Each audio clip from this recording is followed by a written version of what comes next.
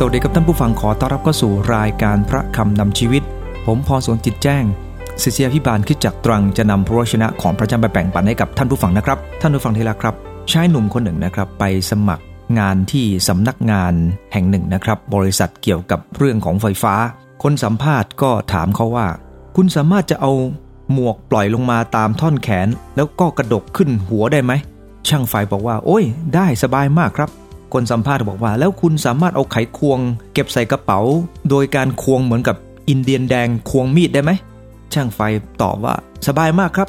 คนสัมภาษณ์ก็บอกว่าแล้วคุณสามารถต่อสายไฟแรงสูงโดยไม่ต้องตัดสายไฟได้ไหมช่างไฟบอกว่าเคยทำบ่อยครับคนสัมภาษณ์บอกว่าโอเคช่างไฟก็บอกว่าผมได้งานใช่ไหมครับคนสัมภาษณ์บอกว่าคุณรู้ไหมที่ผมบอกว่าโอเคนั่นหมายถึง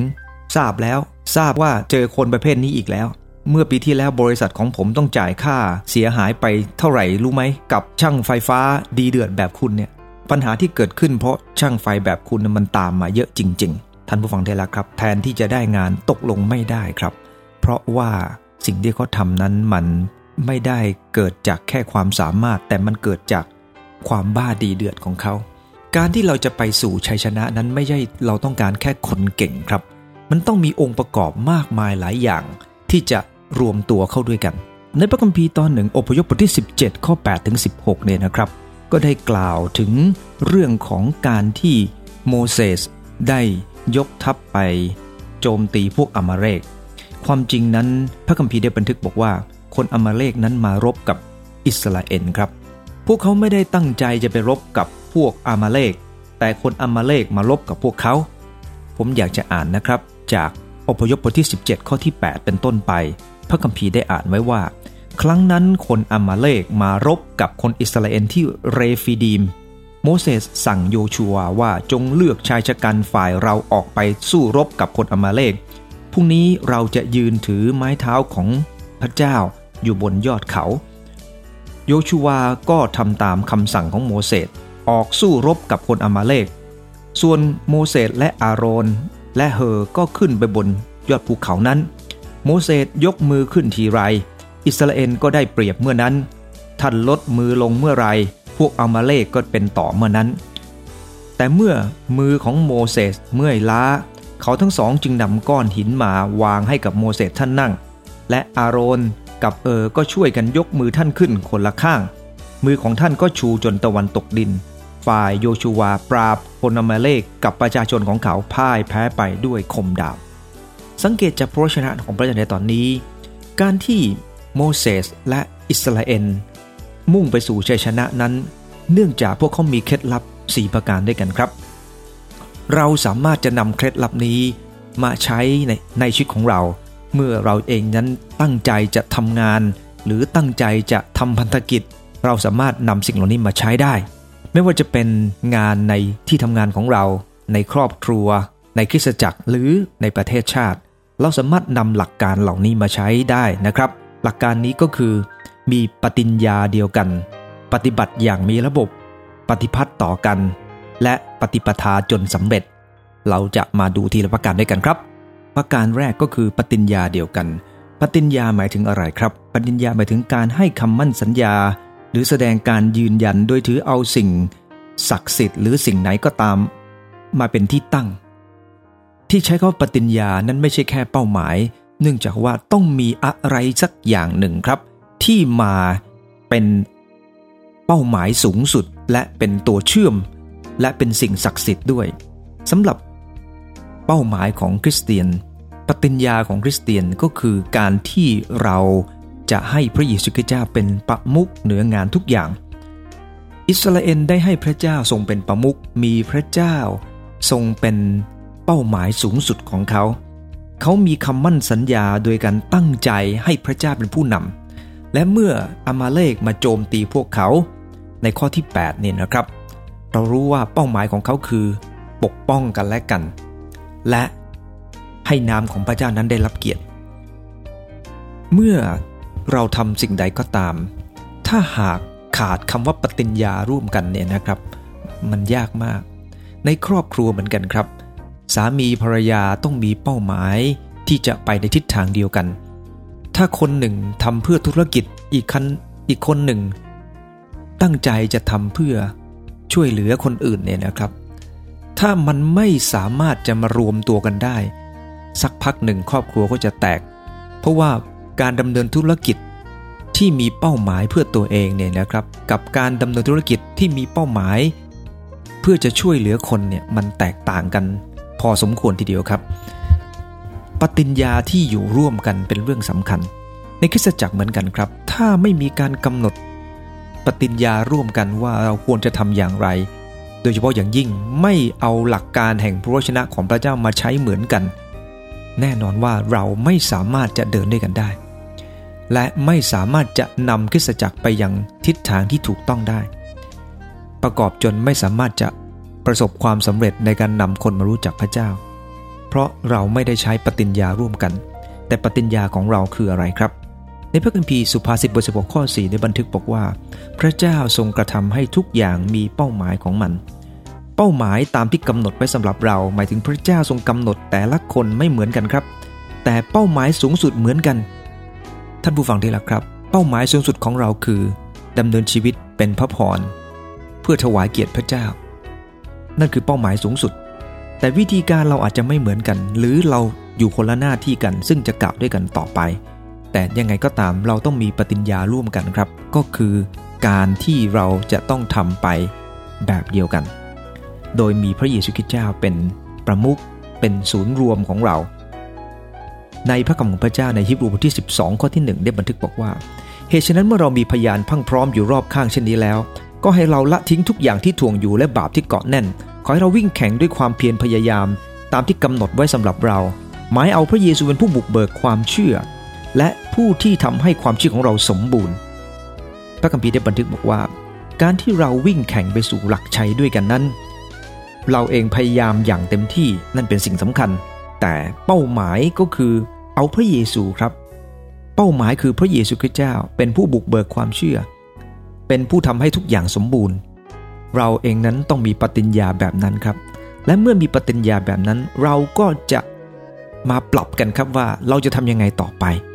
แต่ถ้าไม่มีปฏิญญาก่อนไม่มีเป้าหมายสูงสุดและไม่มีจุดร่วมก่อนแล้วยากครับที่เราจะสามารถไปได้ทำไมรัฐธรรมนูญจึงต้องมีการกำหนดอย่างชัดเจนว่าจะต้องมีพระมหากษัตริย์เป็นประมุขเพราะในประเทศต้องมีอะไรก็ตามครับที่เป็นศูนย์รวมในหัวใจเมื่อไรก็ตามที่ไม่มีอะไรเป็นศูนย์รวมในหัวใจมันยากครับที่มันจะอยู่ได้ท่านผู้ฟังที่รักครับเมื่อไรก็ตามที่ไม่มีอะไรเป็นศูนย์รวมหัวใจมันอยู่ได้ไม่นานและสุดท้ายมันก็จะแตกแยกจากกันในประเทศสเปนแคว้นคาตาลันก็จะแยกออกมาจากประเทศของเขาเนื่องจากอะไรครับเนื่องจากว่าศูนย์รวมหัวใจของเขาไม่มีแม้เขาจะมีประมุขแต่ไม่มีศูนย์รวมหัวใจเมื่อไรก็ตามที่ประเทศไม่มีศูนย์รวมหัวใจเป้าหมายจะแตกต่างกันและวิธีการก็จะกระทำไปเพื่อผลประโยชน์ของตัวเองทั้งนั้นในฮีบรูที่12ข้อที่1เรารู้ว่ามีพยานพรั่งพร้อมมากมายหลายคนครับที่อยู่รอบข้างพยานพรั่งพร้อมเหล่านี้ที่เป็นพยานให้กับคนธรรมิกชนทั้งหลายในการมุ่งไปข้างหน้านั้นก็มีเป้าหมายแบบเดียวกันพวกเขาเป็นวีรบุรุษแห่งความเชื่อซึ่งถูกกล่าวในฮีบรูที่11คนเหล่านี้เนี่ยนะครับเป็นคนที่พยายามสุดกำลังอยู่ใน Hall of Fame แห่งความเชื่อคนเหล่านี้อยู่ในหอเกียรติยศของพระเจ้าและคนเหล่านี้ให้กำลังใจธรรมิกชนรุ่นแล้วรุ่นเล่าที่จะไปสู่เป้าหมายแบบเดียวกันกับที่พวกเขาได้ไปถึงแล้วแต่ปัจจุบันนี้เนี่ยเราต้องยอมรับว่าหลายคนก็ไม่รู้ว่าตัวเองกำลังไปไหนทิศทางที่ตัวเองกำลังเดินนั้นคืออะไรดร.ฮิวโมเฮดนะครับเป็นศาสตราจารย์วิชาปรัชญาที่มหาวิทยาลัย Northeastern Illinois นะครับเขาได้เขียนจดหมายไปยังนักปราชญ์นักวิทยาศาสตร์นักเขียนและคนที่มีชื่อเสียงประมาณ250คนในโลกถามพวกเขาว่าเป้าหมายของพวกเขาในชีวิตคืออะไรจากนั้นท่านก็ได้เผยแพร่คำตอบของพวกเขาลงในหนังสือเล่มหนึ่งนะครับบางคนก็บอกว่าเขากำหนดเป้าหมายของเขาขึ้นมาเองบางคนก็บอกว่าพวกเขาไม่รู้อะไรเลยมีจำนวนหนึ่งในผู้ที่มีชื่อเสียงเหล่านี้ขอให้ศาสตราจารย์มัวเฮดให้คำตอบและบอกพวกเขาว่าท่านมีเป้าหมายอะไรในชีวิตท่านก็บอกว่าที่ผมทำการค้นคว้าก็เพื่อผมหาเป้าหมายนี่แหละเพราะเขาไม่รู้ว่าเป้าหมายจริงๆคืออะไรเขาทุ่มเทมากมายจนไม่รู้ว่า เขาทำไปเพื่ออะไรน่าสงสารนะครับเป้าหมายของคริสเตียนนั้นก็คือการมีชีวิตอยู่เพื่อพระคริสต์และการตายก็ได้กำไรเราไม่ได้มองแค่โลกนี้เรามองไปยังโลกหน้าเรามองไปยังเป้าหมายสูงสุดมันทำให้เราเองนั้นเข้มแข็งและทำงานอย่างเต็มที่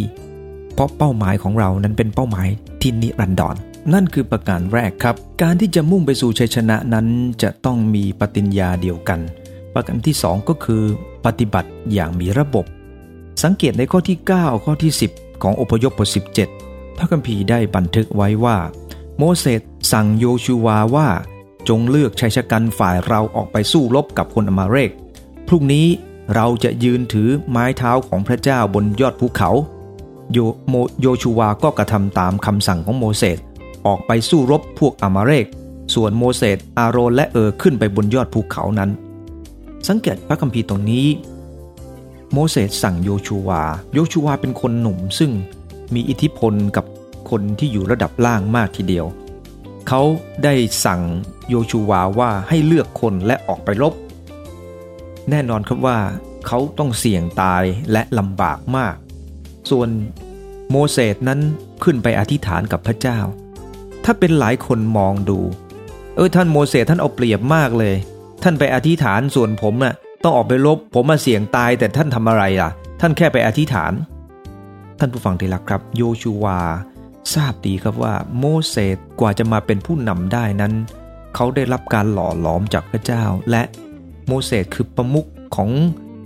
ชุมชนเวลานั้นแม้ว่าพระเจ้าทรงเป็นประมุขที่แท้จริงก็ตามแต่โมเสสได้รับคำสั่งจากพระเจ้าโมเสสคือผู้นำและเขาก็เชื่อฟังโมเสสครับไม่ได้ต่อว่าหรือไม่ได้พูดอะไรที่น้อยอกน้อยใจโยชูวาก็ทำตามคำสั่งของโมเสสท่านผู้ฟังที่รักครับในการทำงานของพระเจ้าเนี่ยนะครับหรือการทำงานในสังคมในพันธกิจทุกอย่างที่เราทำอยู่ทุกอย่างต้องมีระบบครับไม่ว่าคนนั้นจะเก่งกว่าดีกว่าแต่ไม่ได้หมายความว่าคนนั้นจะต้องเป็นหัวหน้าในสังคมปัจจุบันนี้ทุกสังคมล้วนต้องมีระบบในคริสตจักรทุกคนมีหน้าที่ของโมเสส1ก็คือเป็นทีมผู้นำเป็นผู้นำสูงสุดเป็นเหมือนกับประธานาธิบดีในปัจจุบันนี้ส่วนกองทัพก็มีรูปแบบของกองทัพอยู่ครับว่าจะต้องเลือกจากเผ่านั้นเท่าไหร่เผ่านี้เท่าไหร่และแต่ละเผ่ามีใครเป็นคนนำท่านผู้ฟังที่รักครับแม้แต่ตั้งค่ายของอิสราเอลก็มีการตั้งค่ายอย่างมีระบบระเบียบนั่นเป็นเพราะงานทุกอย่างถ้าไม่มีระบบเมื่อไหร่แล้วก็อันตรายท่านผู้ฟังทราบไหมครับว่า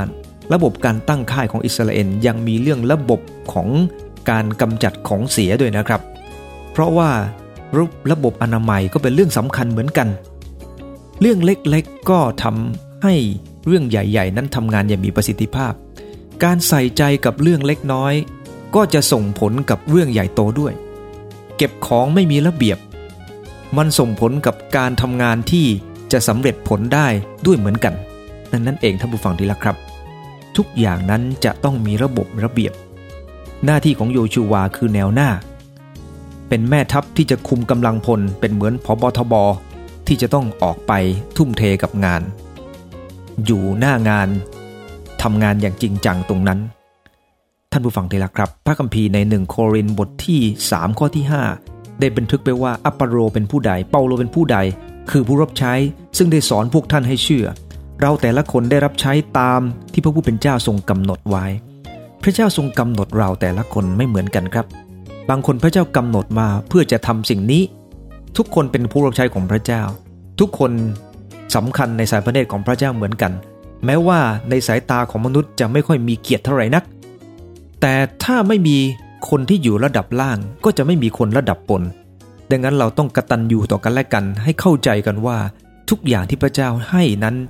ทุกคนล้วนสำคัญทั้งสิ้นและขอบคุณพระเจ้าในที่เราอยู่ถ้าเราเป็นลูกน้องให้เราขอบคุณพระเจ้าที่เรามีนายที่เราไม่ต้องคิดมากเหมือนนายท่านผู้ฟังได้แล้วครับคนที่เป็นนายขอบคุณพระเจ้าที่เรามีลูกน้องให้คอยทำตามดังนั้นเองสิ่งที่เราควรจะทำคืออยู่ในหน้าที่ของเราครับทำกันอย่างมีระบบใน1โครินธ์บทที่12ข้อ11สิ่งสารพัดเหล่านี้พระวิญญาณองค์เดียวทรงประทานแก่แต่ละคนตามชอบพระทัยของพระองค์ พระเจ้าทรงปรารถนาครับให้เราทำงานด้วยกันอย่างเข้มแข็งจริงจังหลายภูมิภาคในโลกนี้นะครับมีปรากฏการณ์เกี่ยวกับเรื่องของหิมะเป็นเกล็ดผลึกน้ำแข็งเล็กๆนะครับมีเฉพาะตัวที่สวยงามมากลักษณะของมันเนี่ยนะครับแม้ว่าจะดูเล็กและบอบบางละลายอย่างรวดเร็วเมื่ออยู่เพียงนิดเดียวถ้าเกล็ดน้ำแข็งเกล็ดหิมะเนี่ยนะครับมันแยกอยู่ของมันแป๊บเดียวมันก็ละลายครับโดนความร้อนนิดเดียวก็ละลายแต่เมื่อไหร่ก็ตามที่มันรวมกันเป็นกลุ่มครับ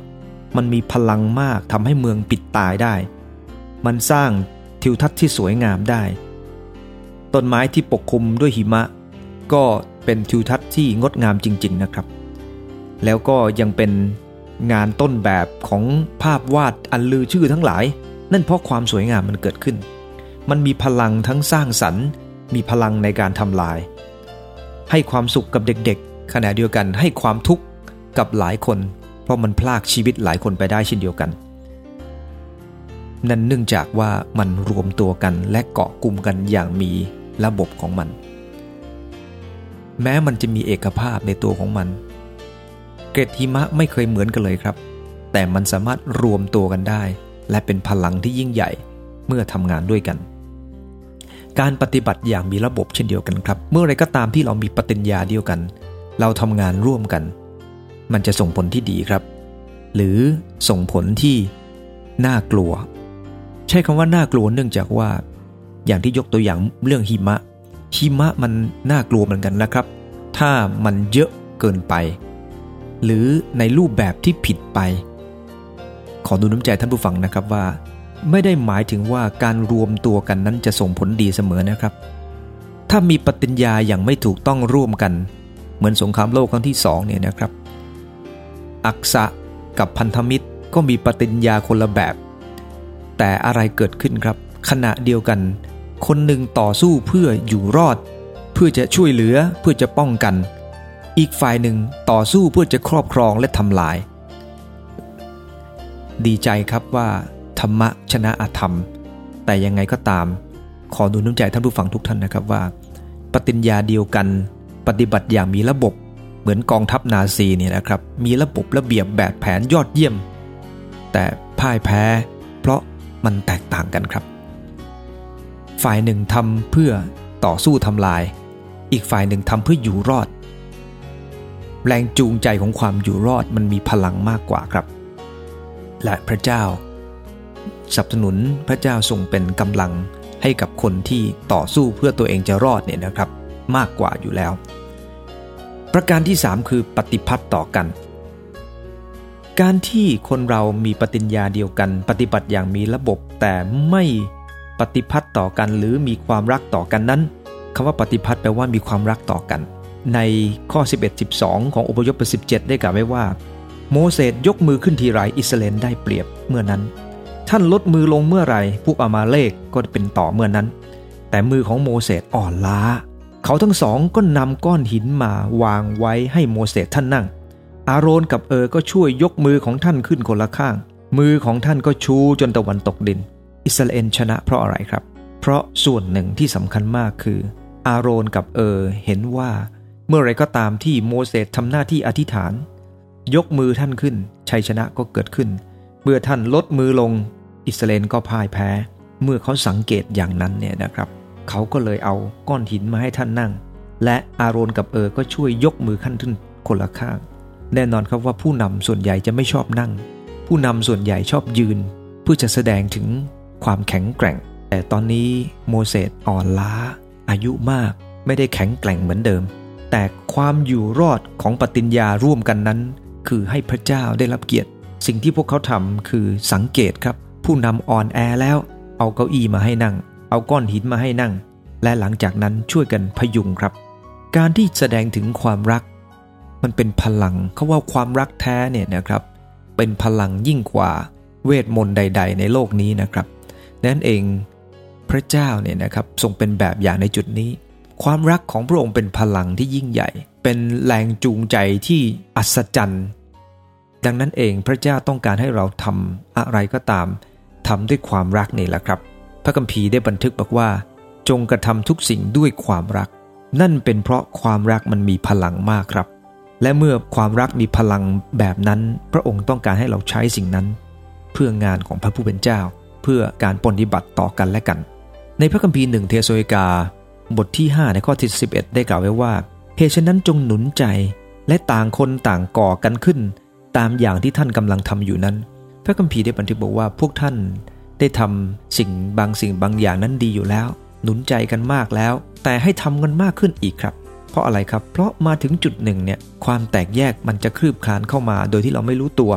ความแตกแยกมันจะคลืบคลานเข้ามาครับเหมือนกับวัชพืชที่มันค่อยๆคลืบคลานเข้ามาทีละนิดทีละนิดและสุดท้ายมันก็ทำลายแปลงหญ้าอันสวยงามของเราขณะที่พระเจ้าต้องการให้เราเองนั้นเป็นคนที่ใส่ใจในเรื่องสำแดงความรักซาตานก็พร้อมครับที่จะสนับสนุนให้เกิดความแตกแยกเกิดขึ้นดังนั้นเราต้องระมัดระวังจุดนี้ใน1เธสาโลนิกาบทที่4ข้อ18ได้บันทึกว่าเหตุฉะนั้นจงปลอบใจกันด้วยถ้อยคำเหล่านี้เถิดกำลังใจเป็นสิ่งสำคัญครับคำพูดเป็นสิ่งสำคัญมากวันนี้ในครอบครัวของเราต้องพูดให้กำลังใจกันนะครับให้กำลังใจกันตั้งแต่ปีใหม่ยันหมดปีให้กำลังใจทุกเทศกาลให้กำลังใจทุกฤดูกาลให้กำลังใจทุกงานให้กำลังใจอยู่เสมอครับเพราะทุกคนต้องการกำลังใจเวลาที่เราร้องเพลงอวยพรตามบ้านเราอวยพรกันปีละครั้งถามว่าทุกคนต้องการกำลังใจทุกวันไหมครับเราต้องการกำลังใจทุกวันโดยเฉพาะยิ่งคนที่ทุ่มเทกับงานทุกคนต้องการกำลังใจในคริสตจักรเราต้องการกำลังใจเพราะมีทีมที่ออกไปรับใช้พระเจ้าอยู่แนวหน้าเขาต้องทำหลายอย่างเขาต้องการพลังต้องการกำลังใจแต่ขอบคุณพระเจ้าครับคริสตจักรจำนวนมากมายได้ให้กำลังใจผ่านคำอธิษฐานเพราะมีปฏิญญาเดียวกันคือให้พระเจ้าได้รับเกียรติและมีระบบปฏิบัติงานที่ดีมันทำให้คริสตจักรเข้มแข็งแต่ความรักที่มีต่อกันมันสร้างพลังที่เกินความเข้าใจครับในพระคัมภีร์1เธสาโลนิกาบท5ข้อ14ยังบันทึกต่อไปว่าและพี่น้องทั้งหลายเราขอวิงวอนท่านทั้งหลายให้ตักเตือนคนเกียจคร้านหนุนใจคนที่ท้อใจชูใจคนที่อ่อนกำลังและมีใจอดเอาเบาสู้ต่อคนทั้งปวงจะต้องมีคนประเภทหนึ่งครับที่เราจะต้องช่วยกันปรับปรุงและเปลี่ยนแปลงก็คือพวกเกียจคร้านต้องตักเตือนเขาครับความจริงไม่ใช่ตักเตือนเฉพาะคนเกียจคร้านยังมีคนที่มีจุดอ่อนที่ต้องมีการเปลี่ยนแปลงเยอะแยะแล้วมาถึงจุดนี้เนี่ยนะครับท่านผู้ฟังที่รักครับเราต้องเปลี่ยนแปลงครับและการเปลี่ยนแปลงเกิดขึ้นจากความรักที่คอยเตือนกันการให้กำลังใจการตักเตือนก็เป็นการสำแดงชีวิตที่มีความรักปฏิพัติต่อกันและกันหนังสือมานาประจำวันนะครับหมากรุกเนี่ยเป็นเกมยุทธศาสตร์โบราณผู้เล่นแต่ละคนมีหมาก16ตัวครับและจะต้องต้อนตัวขุนของฝ่ายตรงกันข้ามให้จนมุมให้ได้หลายร้อยปีที่ผ่านมาก็มีการเปลี่ยนแปลงรูปแบบไปหลายรูปแบบด้วยกันนะครับรูปแบบนึงก็คือหมากรุกมนุษย์เป็นการใช้ตัวของคนไปเป็นหมากจริงๆนะครับในคศ735เนี่ยนะครับชาญมาเทนในยุคแห่งออสเตรียนะครับเขาได้เล่นเกมแบบนี้โดยการใช้คนจริงๆแต่งตัวเป็นหมากต่างๆนะครับแล้วเคลื่อนไหวตามใจของผู้เล่นโดยสั่งการให้เดินไปถึงตรงนั้นและจบอยู่ตรงนั้นแต่ละคนนั้นก็เล่นไปตามที่เขาสั่งแล้วต้องยอมรับความจริงจุดหนึ่งก็คือว่าชีวิตของคนไม่ใช่หมากรุกหลายคนเล่นกับคนเหมือนกับเล่นหมากรุกโดยไม่รู้ว่าเขาจะต้องเข้าไปและเจออะไรบ้างครอบครัวเขาต้องเจออะไรบ้างสิ่งที่เขาต้องรับเป็นอะไรบ้างเพราะเราไม่มีคำหนึ่งก็คือไม่ได้ปฏิบัติต่อกันอย่างที่พระเจ้าได้ทรงปฏิบัติต่อมนุษย์พระองค์ทรงปฏิบัติต่อเราเพราะพระองค์ทรงรักเราแต่หลายครั้งเราทำกับกันและกันเหมือนกับคนเป็นเกมหนึ่งโดยเฉพาะยิ่งในเวลาสงครามท่านผู้ฟังที่รักครับเราจะเห็นการสะท้อนสิ่งเหล่านี้จากภาพยนตร์หลายๆเรื่องที่ผู้นำไม่ได้เรื่องสั่งให้คนไปและไม่รับผิดชอบคนตายกันยกเยอะแยะเนื่องจากความไม่รับผิดชอบของผู้นำเหล่านั้นกับ3ประการที่ผ่านมาก็คือปฏิญญาเดียวกันปฏิบัติอย่างมีระบบปฏิพัติต่อกันและประการสุดท้ายคือปฏิปทาจนสำเร็จปฏิปทาแปลว่าทำท่านผู้ฟังได้แล้วครับงานต่างๆต้องทำจนสำเร็จไม่ใช่แค่ได้เริ่มต้นทำในข้อที่13ของอพยพบทที่17นะครับได้กล่าวไว้อย่างนี้นะครับว่าฝ่ายโยชูวาปราบอามาเลกกับประชาชนของเขาพ่ายแพ้ไปด้วยคมดาบสังเกตจากพระคัมภีร์ตอนนี้โยชูวาปราบคนอามาเลกชนะคนอามาเลกเขาทำจนเสร็จครับสำคัญอยู่ที่เขาทำจนเสร็จ ไม่ใช่หมายถึงได้เริ่มต้นทำในพระคัมภีร์ได้พูดถึงเรื่องนี้ว่าหลายคนเป็นคนที่ก่อแต่ก่อไม่เสร็จหลายคนเป็นคนที่เริ่มแต่ไม่สามารถไปถึงจุดสำเร็จผลได้ครั้งหนึ่งนะครับในพระคัมภีร์2โครินธ์บทที่8เป็นตอนที่ท่านอาจารย์เปาโลได้กล่าวถึงการรวบรวมเงินของพี่น้องชาวมาซิโดเนียที่ไปช่วยเหลือพี่น้องที่ขัดสนในเยรูซาเล็มท่านเปาโลได้ชมคริสตจักรชาวมาซิโดเนียว่าพวกเขาเนี่ยเป็นคนที่ตั้งต้นทำและก็ทำจนสำเร็จและขอร้องนะครับให้พี่น้องชาวโครินธ์นั้นเรียนแบบมาซิโดเนียทั้งที่มาซิโดเนียนั้นเป็นคริสตจักรที่ยากจนแต่พวกเขาตั้งใจอย่างจริงจังโดยมีปฏิญญารับใช้พระเจ้าปฏิบัติอย่างมีระบบมีการเก็บเงินกันอย่างมีระบบและส่งไปช่วยเหลือโดยมีคนที่รับผิดชอบรับเงินนั้นไปเพราะมีความรักต่อกันและเขาทำจนเสร็จงานส่วนคริสตจักรเมืองโครินธ์นั้นเป็นคริสตจักรที่ร่ำรวยแต่ตั้งใจเป็นปีแล้วก็ยังทำไม่เสร็จท่านอาจารย์เปาโลจึงได้กล่าวว่าพวกเขาควรจะตั้งใจกันทำให้สำเร็จเริ่มต้นแล้วก็ทำให้จนถึงที่สุดท่านผู้ฟังที่รักครับใน2โครินธ์บทที่8นะครับในข้อที่5ข้อที่6ได้บันทึกไว้ว่าไม่เหมือนที่เราได้คาดไว้แต่ข้อสำคัญที่สุดเขาได้ถวายตัวของเขาเองต่อผู้เป็นเจ้าก่อนแล้วมอบตัวให้เราทำตามพระทัยพระเจ้าจนถึงกับเราได้เตือนสติติตัสให้ไปช่วยพวกท่านทำการกุศลนั้นจนสำเร็จตามที่ท่านได้ลงมือไปแล้วบางครั้งเนี่ยนะครับงานจะสำเร็จได้ก็ต้องมีตัวช่วยครับและท่านอาจารย์เปาโลได้ส่งตัวช่วยคือติตัสไปช่วยเหลือ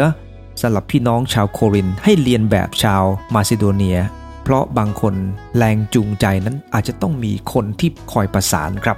คอยประสานให้แรงจูงใจนั้นเป็นรูปธรรมขึ้นมาให้ได้มันก็ต้องมีคนประเภทนี้ครับคอยประสานคนเข้าด้วยกันเมื่อประสานคนได้ก็ประสานงานได้แต่หลายคน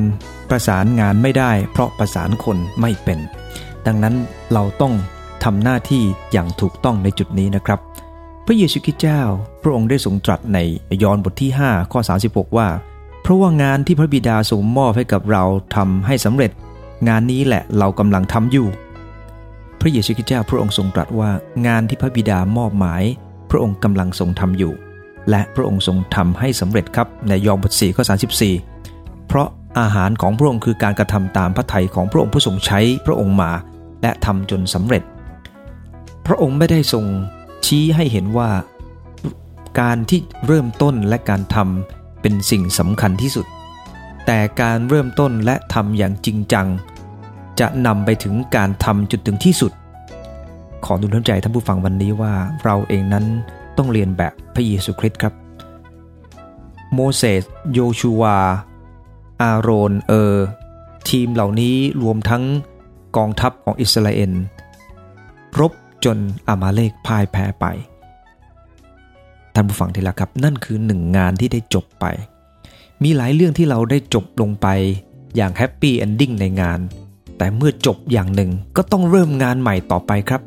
และทุกๆครั้งที่มีการเริ่มต้นปฏิญญาต้องอย่างเดียวกันต้องมีระบบต้องปฏิพัติต่อกันปฏิปทาจนสำเร็จต้องทำจนสำเร็จครับครั้งหนึ่งอิสราเอล